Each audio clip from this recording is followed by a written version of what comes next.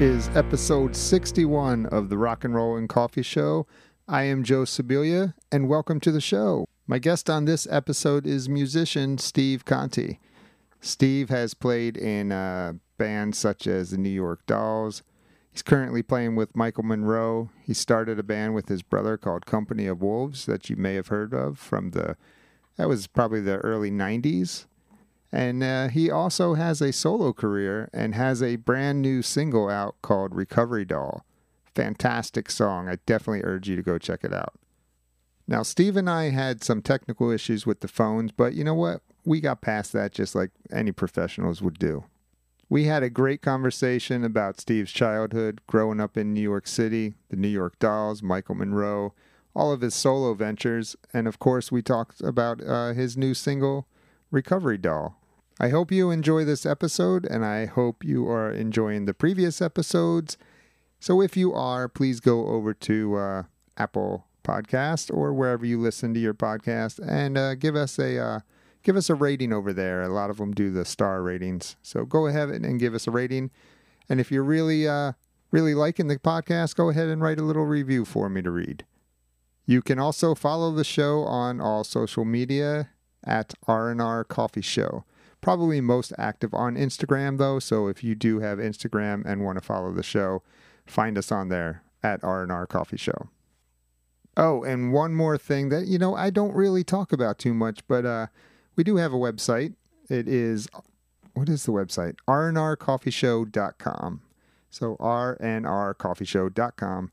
Over there you can find all our past episodes, a little bit of information about myself and the show, and also a little merch store over there. So if you're feeling like supporting the show with a shirt or something, that's where you would get it. Again, thanks for listening, and I hope you enjoy this episode. Hello. Joe Sibilia. Steve Conte. Hey, man. How are you? What's up, buddy? How you doing, bud? I'm doing good. Is this okay? Does this sound good, or should I plug in a microphone, like an ear microphone? I don't know. Why don't you plug it in? We'll see what that sounds like. Well, actually, here's the mouthpiece. But, I think it'd be better with that earpiece. Sorry, man. I should have set up before I called you. Yeah, no worries. How are you, man? How are you? What's happening? Oh, man. What's that? Where you at? Are you in New York? No, I'm in South Carolina, in the Myrtle Beach area. Oh, right on. You familiar with it? Down there. I was just down there. Well, we were in Charleston, actually. Okay, yeah, that's about 2 hours from me. You just vacationing there? I was just driving through on my way to Florida. Okay, what part of Florida?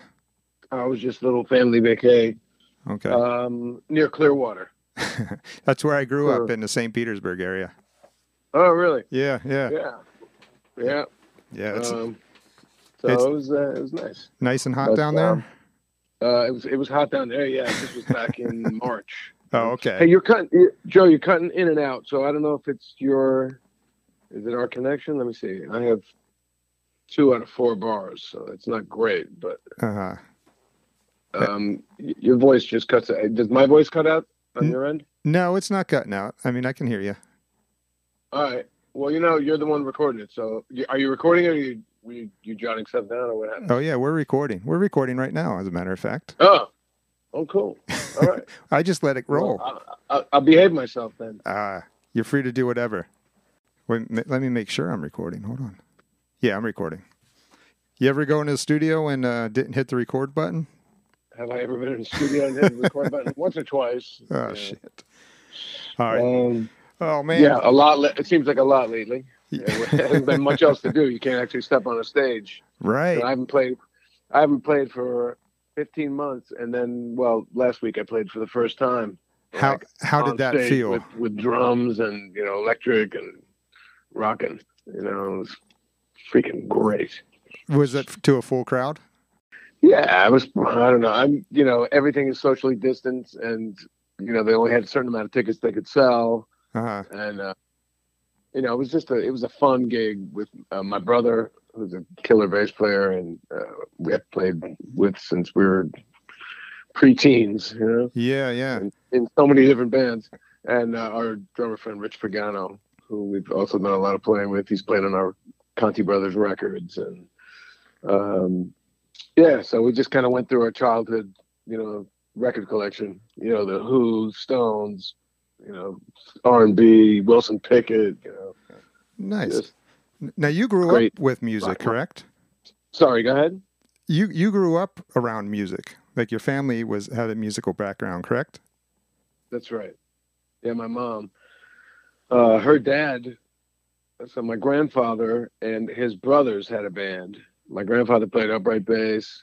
His two brothers played guitar and banjo, and then they had a couple other guys in the band that weren't related. But my mother, saw that growing up, and then she got into jazz in the '50s, Billie Holiday style, that kind of jazz, and then she took a break when she had us kids for a bit, and then she went back to work.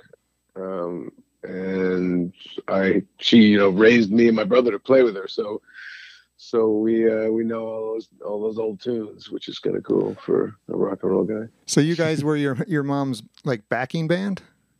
Oh yeah, for years. How fun was that?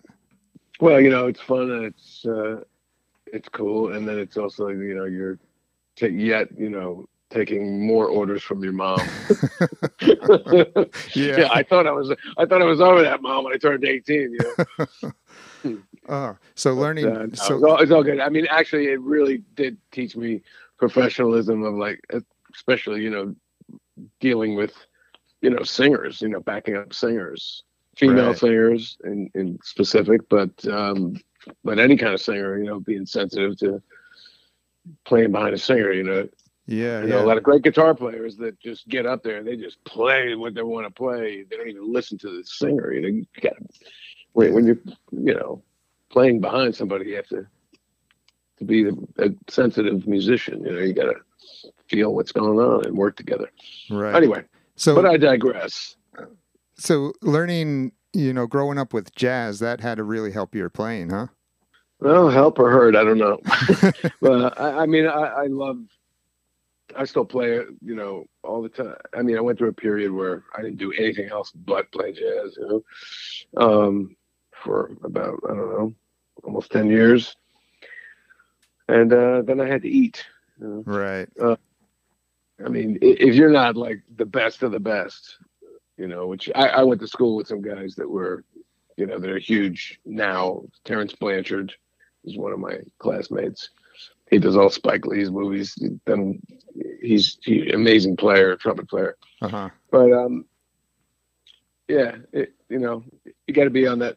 I knew I wasn't going to be on that level, in that genre of music, but I could be on a very high level in rock and roll and other kinds. I play all kinds of R&B and soul and blues and funk and hard rock and punk rock and classic rock and singer-songwriter and folk and You're right. You got to do it all. I mean, I did it. Started out listening to Dylan and so getting the acoustic stuff together first, which I think is really important because a lot of guys just want to grab a guitar and wheedly on lead, and they don't learn to play a song. If you got to play or write or back somebody up, your rhythm has to be first. Yeah. So, there's a lot of guitar players out there that, are amazing guitarists, but when it comes to the songwriting part, they're lacking that, I think. Well, I mean, it's not for everybody. There's some great guitar players out there that probably, can't. I mean, you got your Steve Vai, Satriani kind of guys that write their own really cool instrumental stuff, but I don't know what genre of music we're talking about here, but if you mean like vocal songs, I mean, it's kind of rare that you get like your Claptons, your Hendrixes, guys that sing and write and play. You got Clapton, you got lead guitar player, lead singer, songwriter. Jimi Hendrix, Mark Knopfler, Steve Conte. Yeah. There you go. So when you were growing up and then you were into playing the jazz and stuff, when did you move into the rock and roll, or was that always there with the jazz? Oh no, that was there from childhood. I started playing guitar. At first, I was a drummer.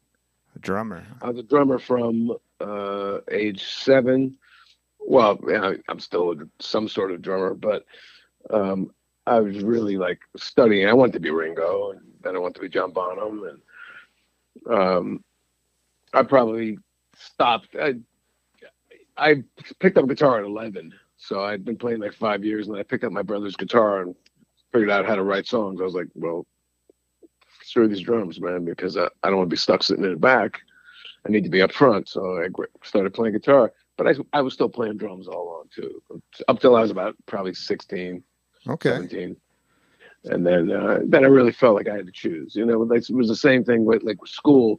I was really good I think I was really good anyway in art. It was like I felt at one point I had to make a choice, art or music, you know, which is it. Yeah. And, boy, I made the right choice for sure.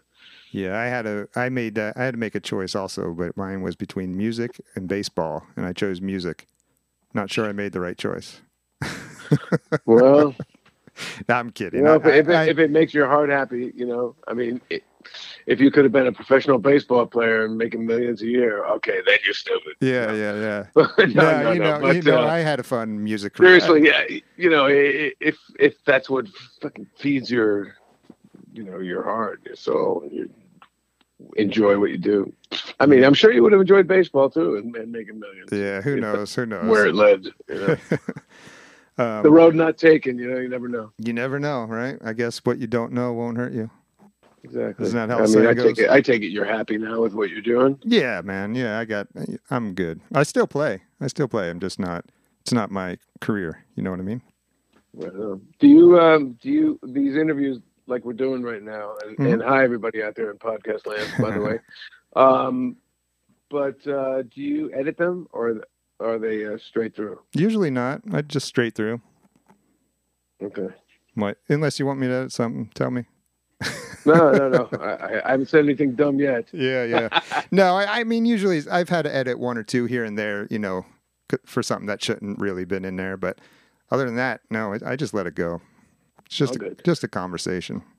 Oh, good. So, Joe, I got to be honest. I don't know that much about the Rock and Roll Coffee Show. I should have done my homework a little better. But you should have. Where can people hear you? Anywhere you listen to podcasts. I don't do the YouTube thing because this is not a video podcast. So like it's Apple Podcasts. I mean, like if I go to the Apple Podcasts, Spotify, Google, any of them. Okay. And if you search the Rock and Roll Coffee Show. Rock and Roll and Coffee. Got it. Yeah. You like coffee? I coffee? read it wrong, but well, cool. I'm sure you'll let me know when it broadcasts so I can share it around. Yeah, and I'll send you links and all that fun stuff.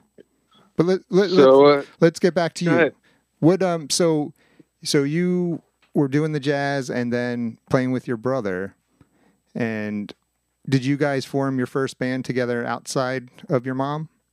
Oh yeah, we made our first original album of all original songs. I think it was 11 original songs when we were 10, 11 years old, and we recorded it in our living room with one cassette player, and we had to like position ourselves around the cassette player, which had like a built-in mic, but we had to set the drums way at the back of the room, and then whoever was playing acoustic guitar had to be right up on front, right up in front of the mic.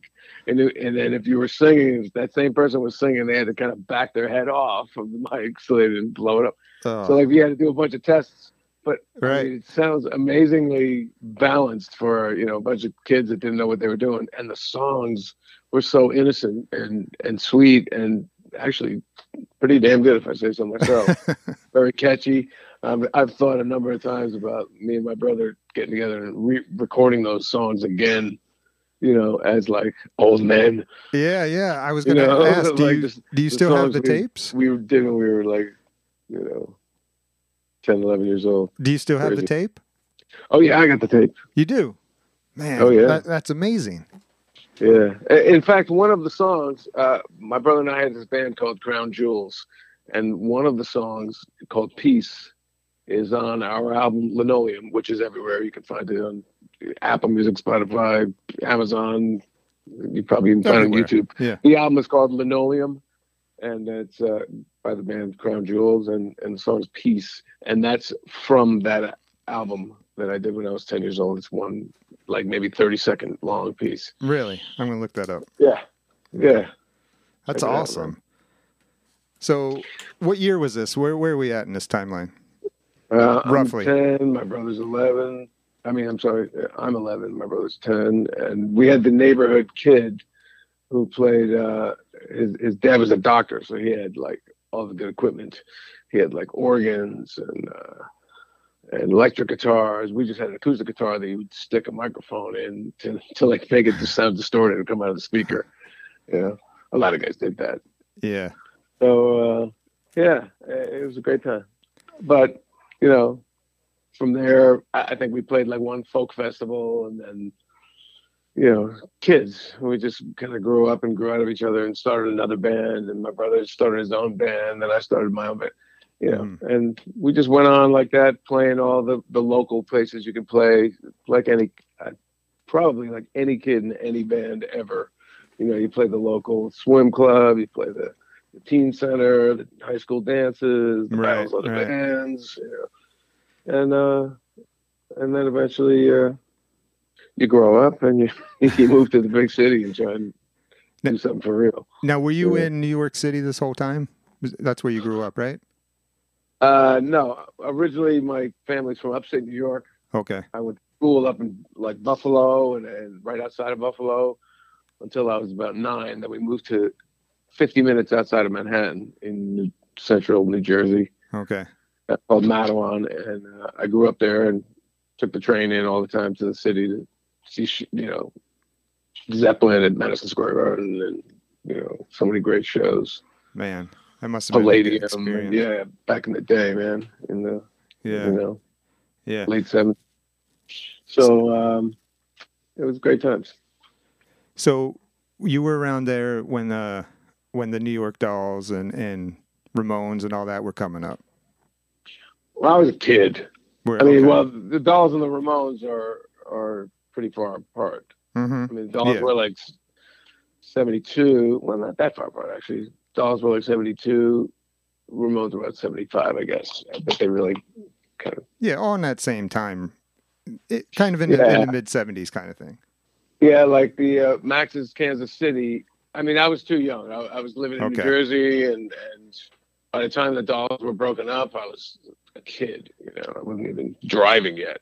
Yeah. So, there was no way I could go into this. I could have gone in, but I couldn't have gotten into clubs, But I used to read a magazine called Rock Scene, and I would see everything that was going on. This was the late 70s, so still too young to go, and probably a good thing that I didn't go there because I was experimenting with all kinds of stuff, and who knows where I might have ended up if I had been hanging out with that bunch, Right.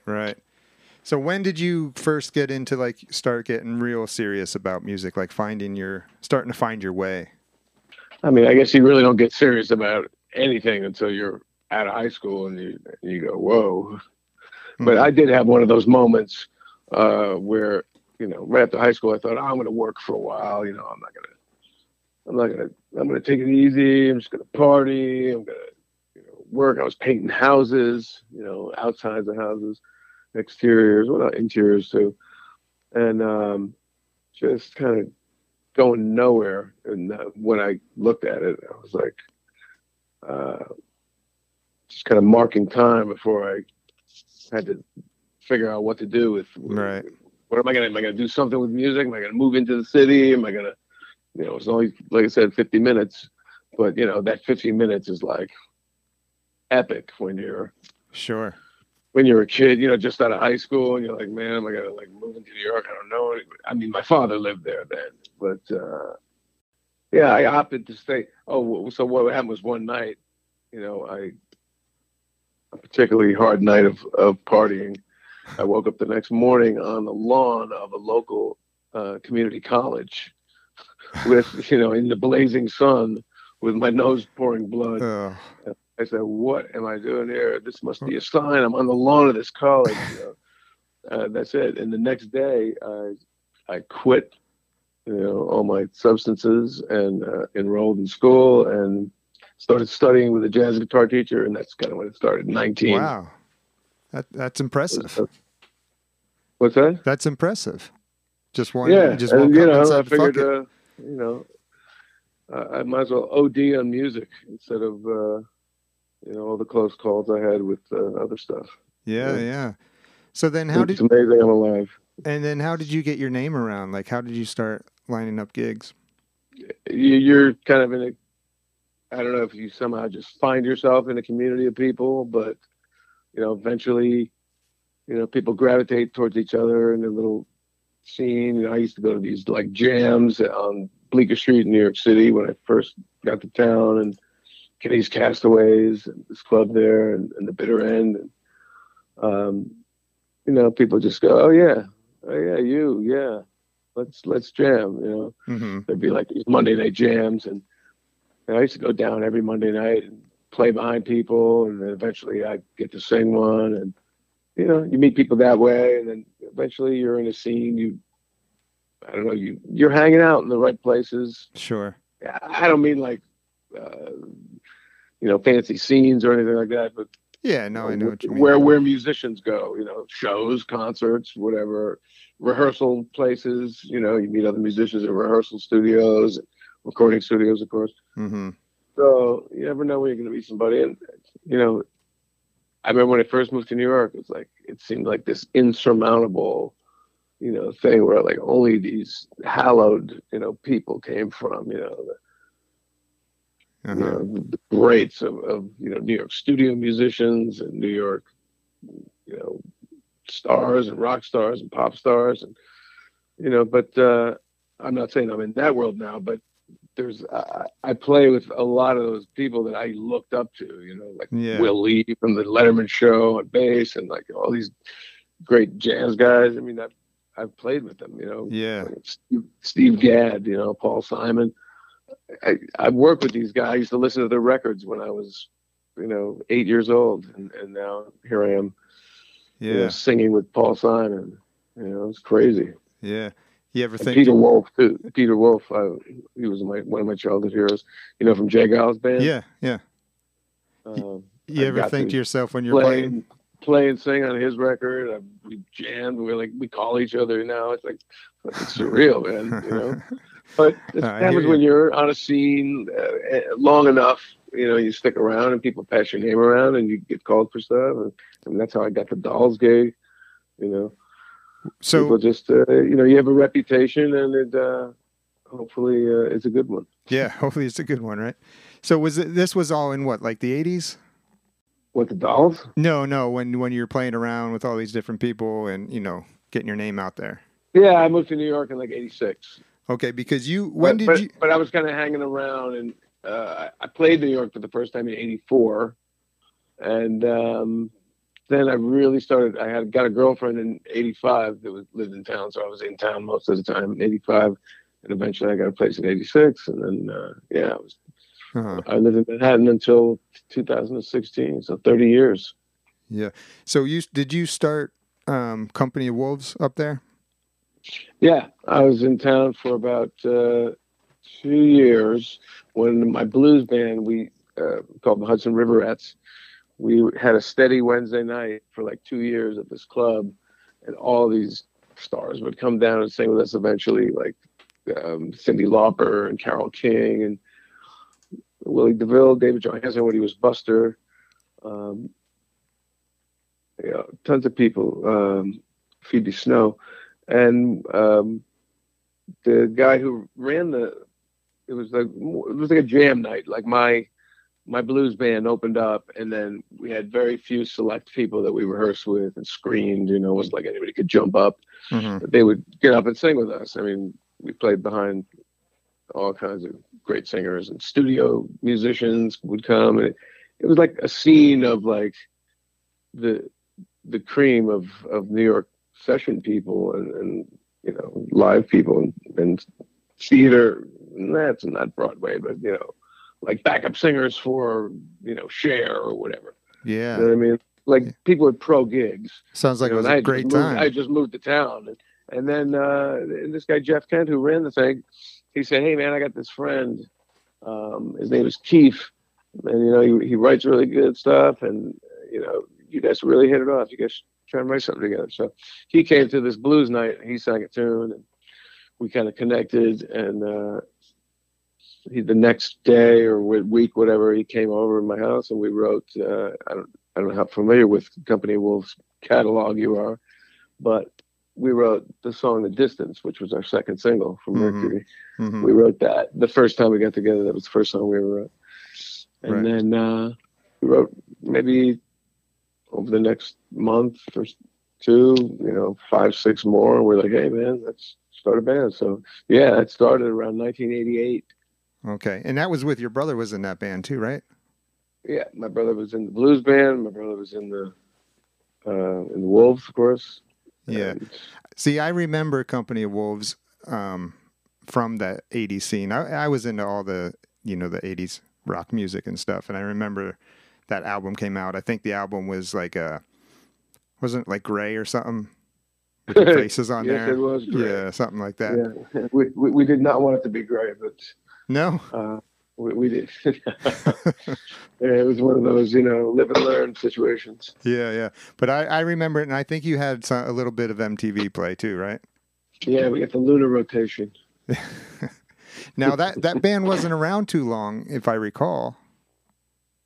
We did the first album for Mercury in 1990, and then in 92, we were getting ready to put out a second record. And everything changed at the record company. A new guy came in who was really into the new R&B, like, Tony and Vanessa Williams and all this kind of, where were we going to fit in with, a guy that liked that kind of stuff. And, we weren't a big seller anyway. So I think he just came in and said, I want to turn it more into an R&B label like Mercury used to be back in the 50s, And, and anybody that wasn't selling whatever 500,000 records or whatever it was, the number, he just kind of let go. Okay. And so then we sort of looked around to see if we could get another deal, and Seattle happened, and everybody was flocking to Seattle and looking for guys with long beards and short pants and flannels and. You didn't want to wear a flannel and shorts and combat boots? What's that? You didn't want to put on a flannel and wear some shorts and a combat boots? I always loved flannels. I wore flannels in high school. But, yeah, when it became like a style like that, it was kind of funny. I mean, I did wear flannels. I would wear like, a purple flannel with black stripes, though. It wouldn't be like the lumberjack thing, right. But it was a weird time, You saw like bands that were like glammy rock and roll bands all of a sudden just get grungy, like stop shaving and wear t-shirts and combat boots and shorts, Yeah. And then, but anyway, that was so we didn't get signed because everything. Nirvana changed everything. It was a complete game changer. Right. And I dug them, but that was kind of the last wave of rock and roll that happened. And then the boy band thing happened, and then you just get further and further out of the mainstream. Rock used to dominate. Yeah. Like that was the main form of pop music in the world. It was like. Those were the days. Turn on the radio, FM radio would be Zeppelin, The Who, and the Stones, and now it's whoever. I don't remember the last time I listened to like a radio station. Yeah, not the bitch though. I mean, I know there is some good stuff out there. I keep up on what's happening. My 12-year-old kid. He turned me on to the 21 Pilots, which I've been digging a lot lately. I don't know if you heard them, but yeah, not totally not a guitar band. The dude can sing pretty damn good. And the lyrics are crazy, right? But So then you did a few more things with your brother, and then you ended up in the New York Dolls in what, around, was that early 2000s? 2004. Okay, and how did you hook that gig up? Oh, like I said before, that's how I got the call. Just Same hang way. around this crazy town long enough and have a good reputation. People asked, David Joe asked some people, putting the Dolls back together, who should I call? And he asked some respected guitar friends of his, and they both, two or three different people, I guess, said, just call Conte. Don't call anybody else. He's your guy. Yeah. So he called me. We had lunch, and at the end of lunch, he handed me a couple of CDs and some sheet music, and he said, "Do you want to do this gig in London?" I said, "Yeah, let's do it." Just like that, you didn't have We never even played. We never even played a note of music together. Wow. Were you nervous? No. No, you were ready to go. Yeah, I mean, by that point, it's not like being starstruck. I mean, it was pretty cool, but yeah, by that point, I had toured with Willie DeVille. I had worked with Paul Simon. I had done records with Billy Squier, Peter Wolf. Yeah, I mean, yeah. So you got that all out of the way. They were my absolute icon heroes or anything, but all pretty well-known dudes. You know what I mean? Successful, and so it was not a big deal. So you ended up being in the band for quite a few years after that then. 2010 was my last New York Doll gig. So about 6 years? Say again? So about 6 years there. 6 years. Okay. Mm-hmm. Now, when you came into the band like New York Dolls, when you were learning the songs, did you stay to how the songs were written, or did you add your own taste of Steve Conte in there? Well, my main objective was to not change the sound of the band too much to be, to reflect my ego or something. You know what I mean? I wanted to be.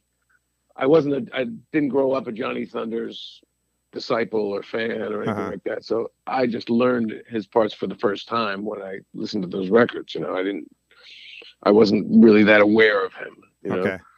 I mean, I knew the name of the band, of course. I have a whole story if you got about 2 hours here, but I'll skip to I had brushes with family of the Dolls and Sylvain. It's like a whole twisted thing from when I was a kid.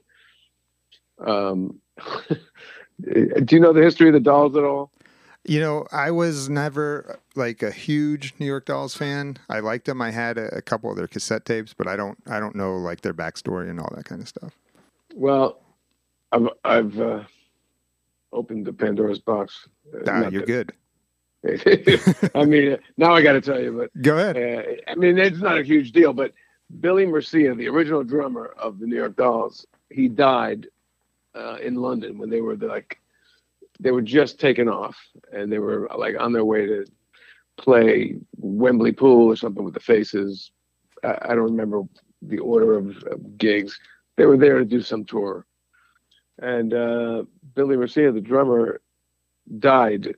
Overdose of downers and booze in a bathtub. Or he drowned. No, that's what it was. He drowned.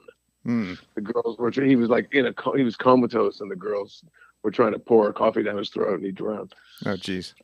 Anyway, so then in came Jerry Nolan, the drummer that the Dolls are famous for having, but they were already on their way with this guy. So anyway, this guy's family moves to my town, Mattawa, New Jersey, when I'm 15-year-old kid.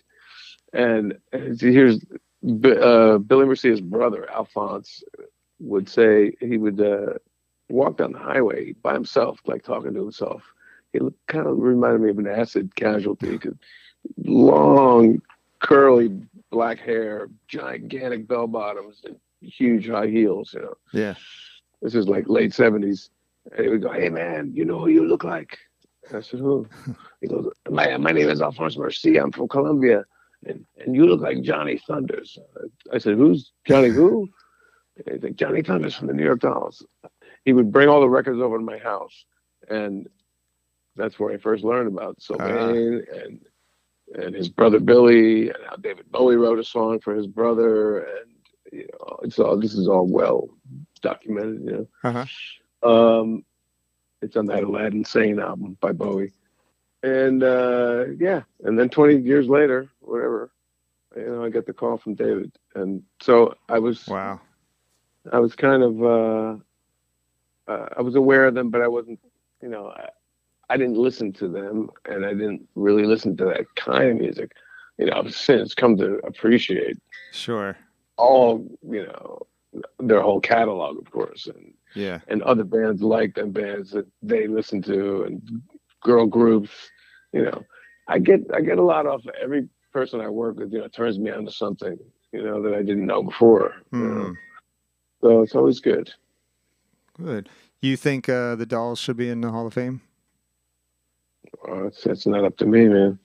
If it was I mean, you don't have to answer that. That's kind of a tough question, but I mean, why not? If they want to be. yeah. I mean, if they did, it would probably be for the original five guys. I would have no, stake in it. Yeah. But, except to say, hey, I played in a band. It's not with the Rock and Roll Hall of Fame. But Yeah. I don't even think David Johansen cares about it very much. Yeah, probably I'm not. sure Sylvain would have loved it. So, he passed away a few months ago, and Mm-hmm. met that guy dearly. But yeah, I think he would have been excited that they were nominated again. I think the second time they've been nominated. Yeah, I think so. Get in, so They might. We'll see.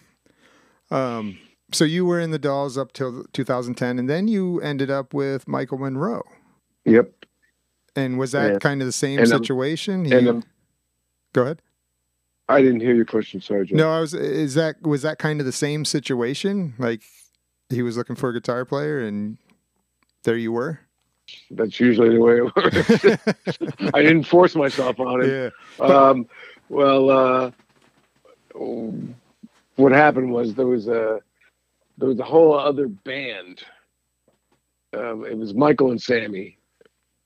It was Yaffa and Monroe, and I think they went through a bunch of different guitar players, but it seemed like the steady one was Ginger Wildheart from the Wild Hearts. Great band, Wild Hearts. Yeah. So Ginger was there, and I think they had Richard Fortus who's in Guns N' Roses now. Mm-hmm. At one point, they had him, and they had this guy Todd Youth, who passed away recently. He's like a New York hardcore kind of guy.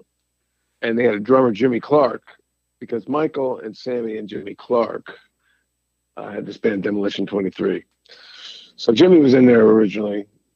And then by the time, I guess the band went through some, growing pains, and they decided to get Carl instead of Jimmy Clark. And I played, I don't know if you know who Jimmy is, but I had played with Jimmy years before with a guy called Glenn Burtnick from Joyzy, talented songwriter. But he was on Geffen Records.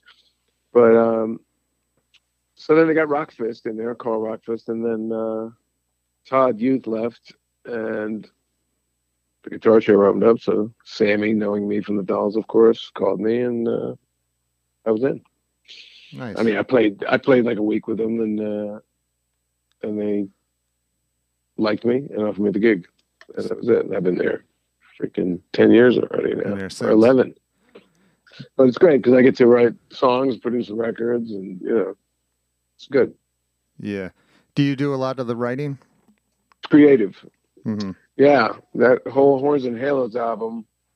I think that was the one I did the most, my best work on, I believe, because Ballad of the Lower East Side is the most played Michael Monroe song on Spotify. It's got a million something. Mm-hmm.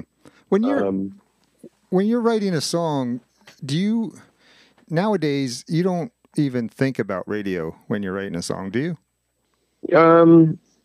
Depends about the kind of song. If it's a pop song, I wouldn't want to ruin my if I thought it could be a radio song.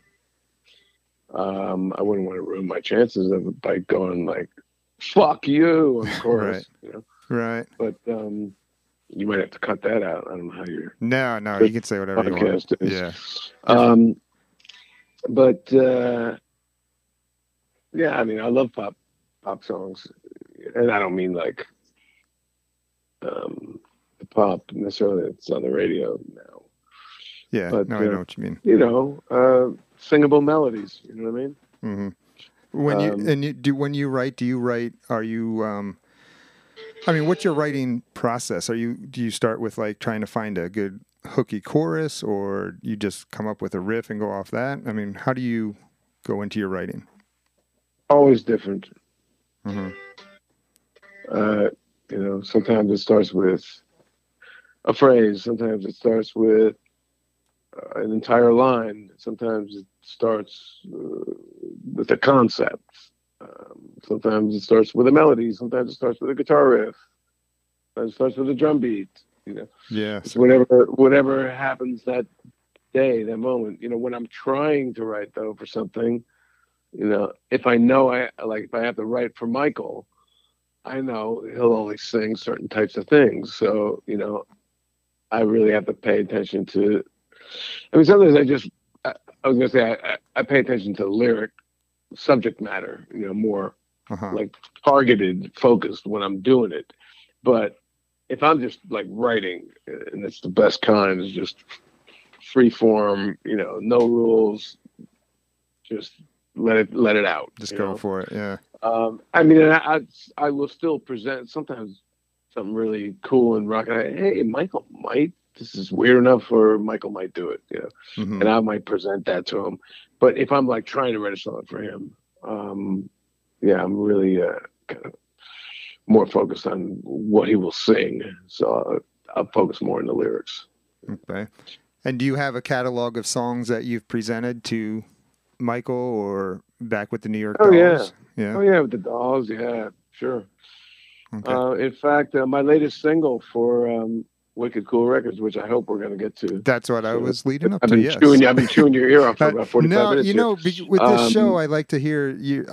I like to learn some stuff about you also, as well as what you're doing now. You know what I mean? So it's good. So Recovery Doll. That's what I was leading up to, because I think you did give that song to some of those guys, right? Yeah, it wasn't called that, but basically, it was still that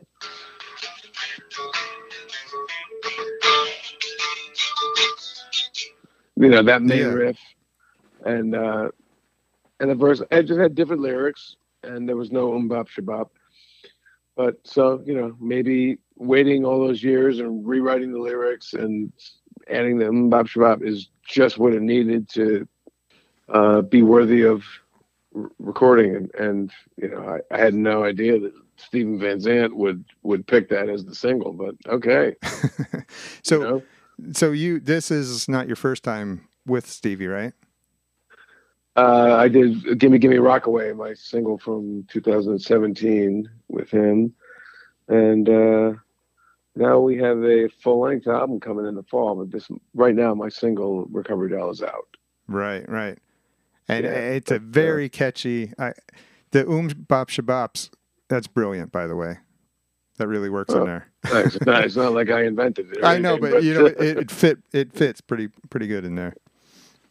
Yeah, I mean, sometimes that's all it needs to just breathe a little life into an old 10-year-old. I mean, I guess I wrote that in 2004 or 5. It's one of the things I presented first to David Joe. Yeah. And so I don't know, do the math there. What is that? 14? Yeah, I think 16 years old, the track. But then, I got the idea about the lyric, and Recovery Doll it just fell off my tongue one day. I went, oh, that should be what's there. Now, what can I make the song about? Oh, of course, thinking about all these people that I know Mm-hmm. or know of, that had their struggles with addiction and recovery. But it's a nice little catchy song, so you kind of don't really get the seriousness of it, and Right. it's not super heavy or anything. But No, it's a I kind of like that with my Libra, thing to like balance out, a little dark, a little light. well, and that's what I was going to say because the song, the vibe of it is a fun rock and roll song, Hmm. and then you have those lyrics, like you said, they're the kind of darker. Yeah, I mean, and I didn't want to go complete darkness and have the girl die at the end, but sometimes that happens Right, right, too. But I kind of left it up in the air. right. I just did a video for it, which will be out someday Someday. soon. Someday soon. Is it completed? Almost. Okay. Okay. Now you said that Stevie picked that as the single. Did you want a different song? Were you thinking of something else? No, I'm easy with this. I don't know anymore. Hmm. Yeah, I mean the ones that I thought were singles. Well, actually, there was one I'm surprised he didn't pick, but um,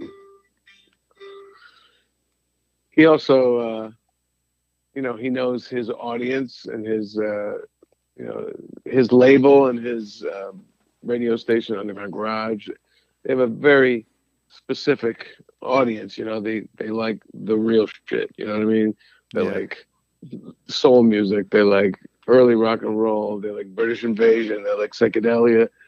You know what I mean? Like the classic. Everything from some late '50s, obviously Little Richard, Chuck Berry, all that, um, through Beatles, Stones, Animals, Kinks, Yeah. Who, and then it's Temptation, and then of course Hendrix and Janis and all that, and then hence Stevie Van Zant's purple vibe. If you've ever seen him, he's always got like these wild, cool babushkas, with like multicolored paisleys, and he's really into that, which is cool.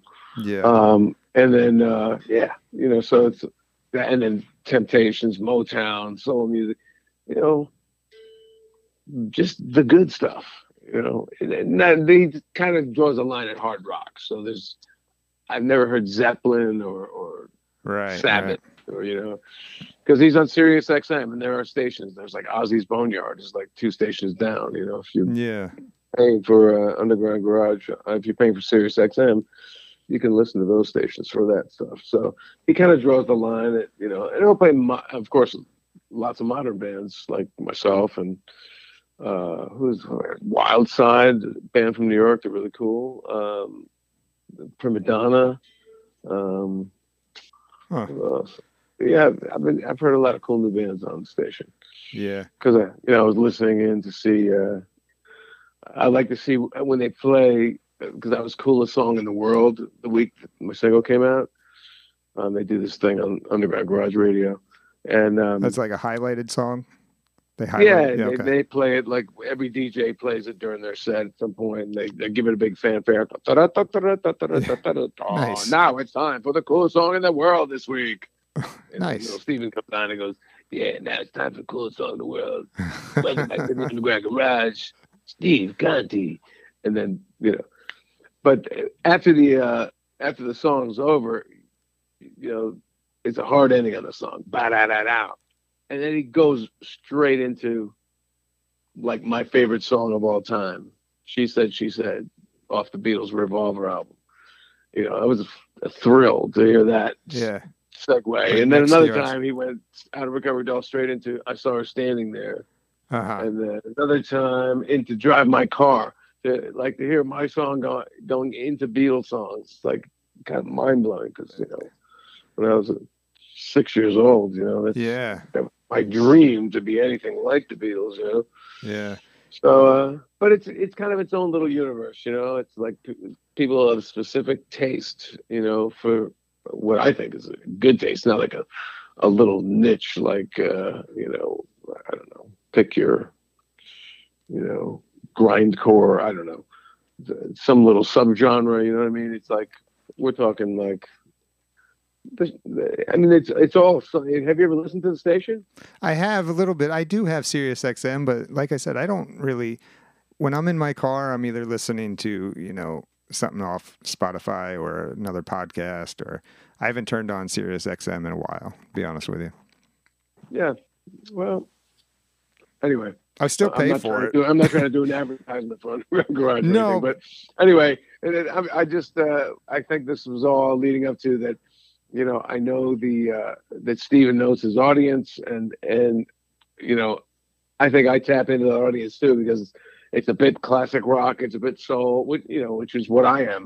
Yeah. I'm a bit soul, I'm a bit classic rock, I'm a bit punk, not really, but you know what I mean, like a bit New York attitude. Yeah, a little bit there, right?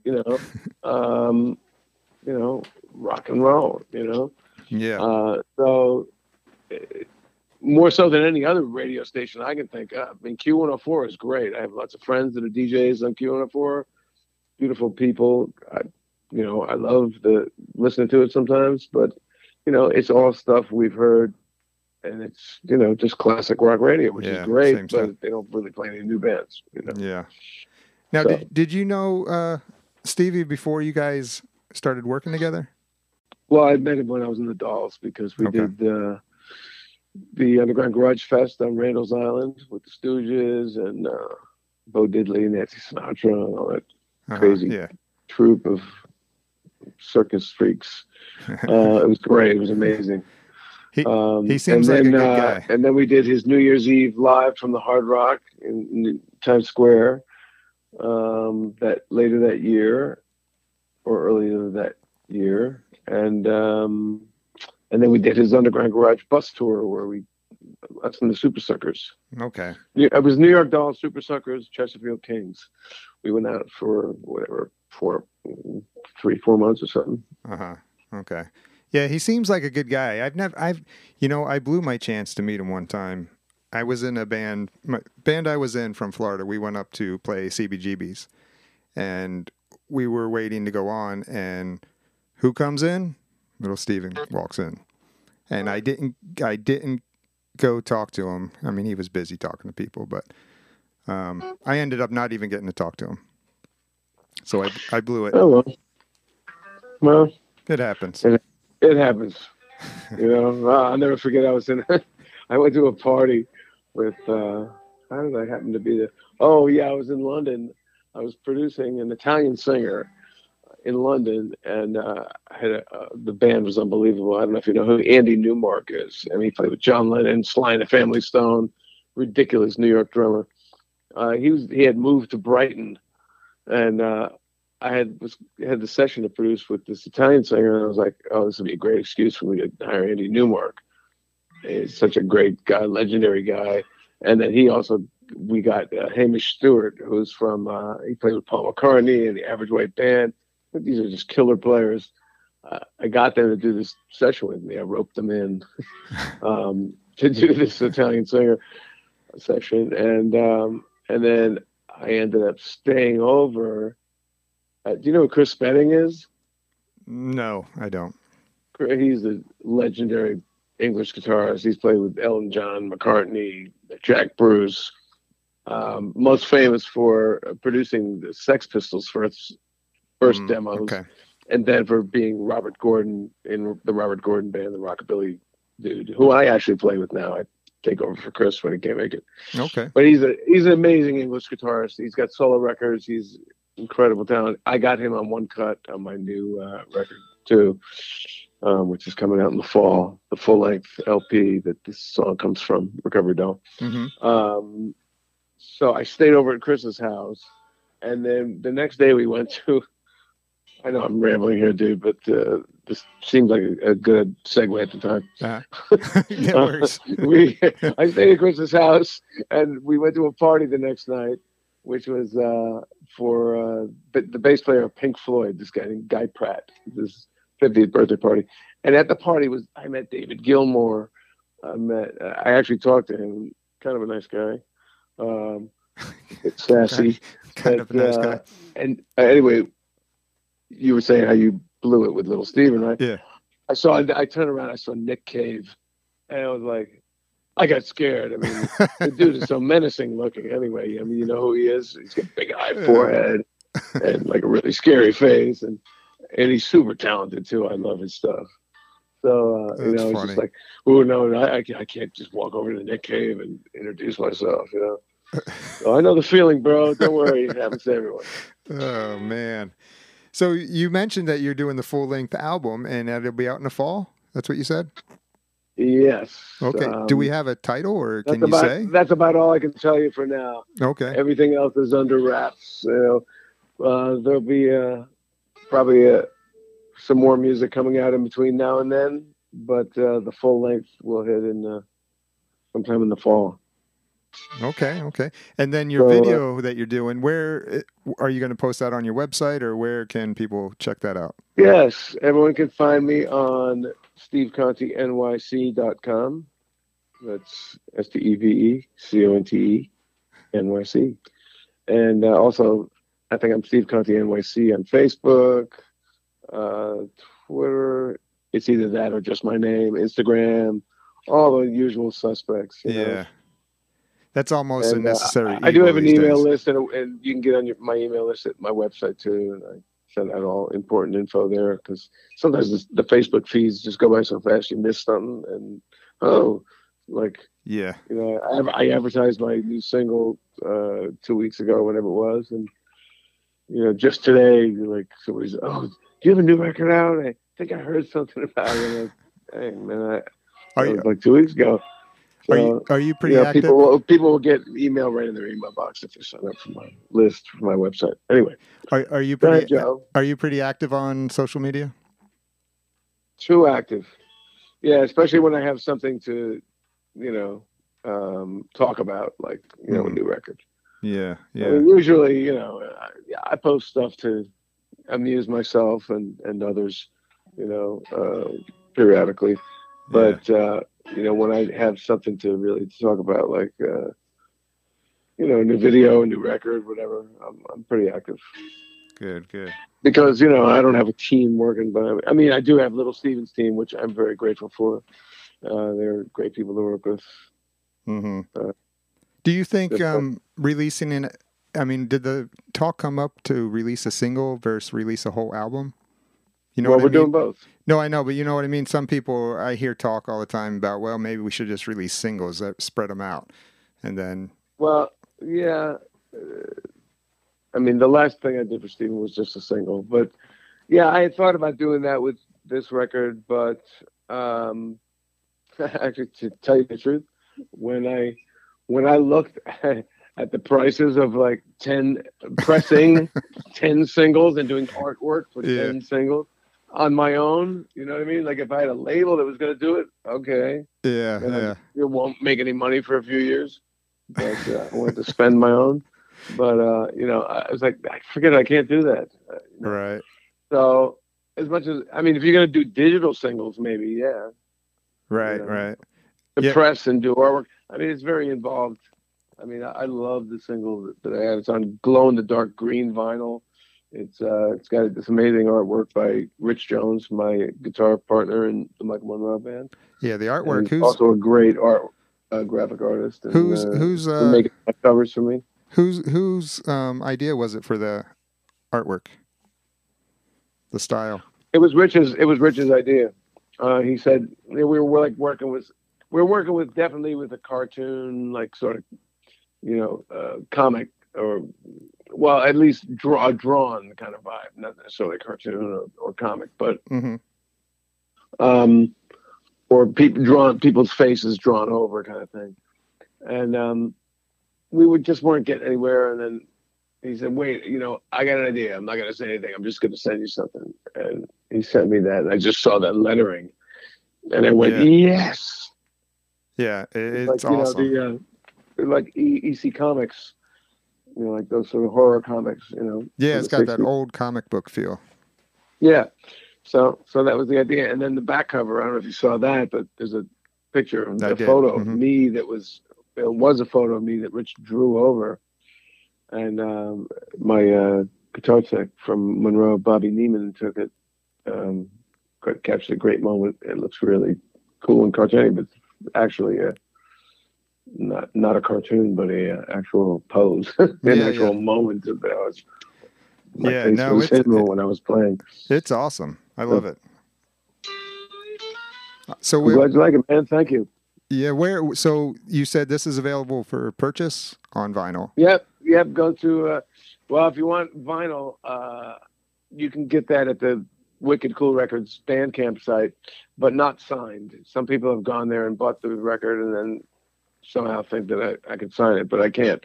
The only way people can get them signed, which I've been doing, is they have to email me at info@stevecontenyc.com and let me know how many records they want and what their mailing address is, and then I can instruct them on how to pay and whatever, how much.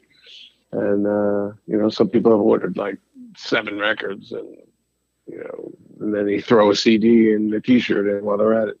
Right. So the price always changes. So I don't, it's not something I enjoy doing, but if people want signed records, that's the only way they can get them. So, okay. I don't love going to the post office with a bag over my back and the postal workers looking at me like, oh no, here he comes with 50 packages international going to Japan and, Spain and Finland. They're all hoping they don't get you next in line. Yeah, exactly. Yeah. All right. Well, all right, brother. Awesome. How we doing? Yeah, no, we're good, man. I mean, that was good. I loved talking to you. That was great. I appreciate you coming on. I know we've been trying to, we first started communicating almost a year ago, I think. All right. Well, I'm glad we could finally hook it up. Yeah. Please tag me in the, when you post. Yeah, I will. And I will email you the links and all that fun stuff.